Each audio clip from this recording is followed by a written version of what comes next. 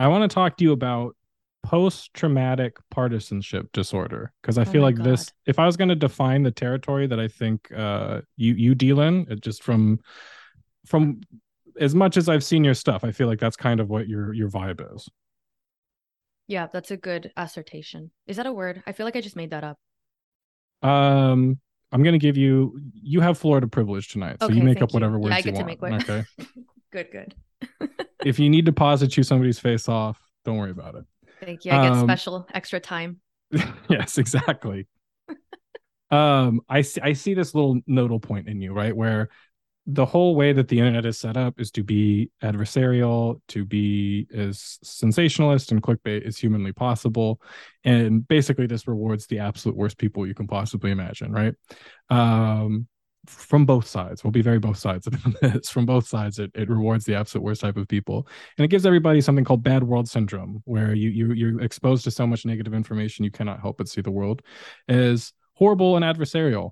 And the impression that I get from you and why I want to talk to you next, because I think you're trying to start some kind of discourse, some kind of process to take people out of that. Yeah, that's exactly right. I'm it's really impressive that you were able to kind of pin that down and describe it in such an articulate way because it really is that. It's post. I see the way that I view our current political landscape and the discourse around cultural issues as being post partisanship, post belief in politics as Mm-hmm. a full system that you can be guided by. And so it's just, I know all the talking points. And when something gets that boring to me, and when I see that the, the arguments always come back around in this circular way, there's no resolution. Um, it's very clear that it's a broken cycle and any type of forward motion, any Mm-hmm. type of progress, anything new has to be outside of that cycle. And so I try to find a way to address issues without stepping into either either circle of belief, either, any person's preferred ideology per se, because I think that in a way that's kind of just the language that we know how to use for dealing with a lot of the pressing issues and ideas that we want to talk about. But I think that there can be a language that breaks out of that circular dynamic that allows us to be able to talk about things in a higher level way. I mean, it's very clear that the way we're discussing things doesn't fucking work. And it's so boring to me. And so to me, I have to participate in something else. I have to do something else.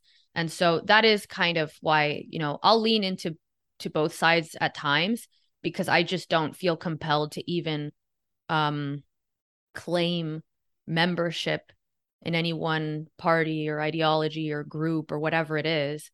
I think it's really in the future we'll be coming to these issues from more of an a la carte way where it's like you're going about things dealing issue by issue rather than trying to bring an entire system of belief to the world and hoping it matches up with every single You, issue. you think that is what things will be like in the future, or that's what you want? Well, that's different. Yeah.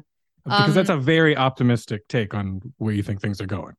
yeah, What right. what I usually point out to people, and something I've been thinking about a lot, take any wedge issue, whether it's guns, abortion, gay marriage, universal health care, or any other really strong culture war divisive issue.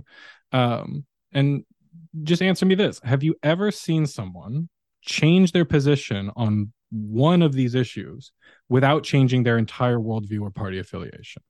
Have you ever seen it in your entire life? Anyone out there listening, have you ever seen it? Have you ever seen a Republican go, okay, I'm going to stay Republican on everything else, but I've changed my view on guns. I'm now calling for the repeal of the Second Amendment, or vice versa. Have you ever seen a Democrat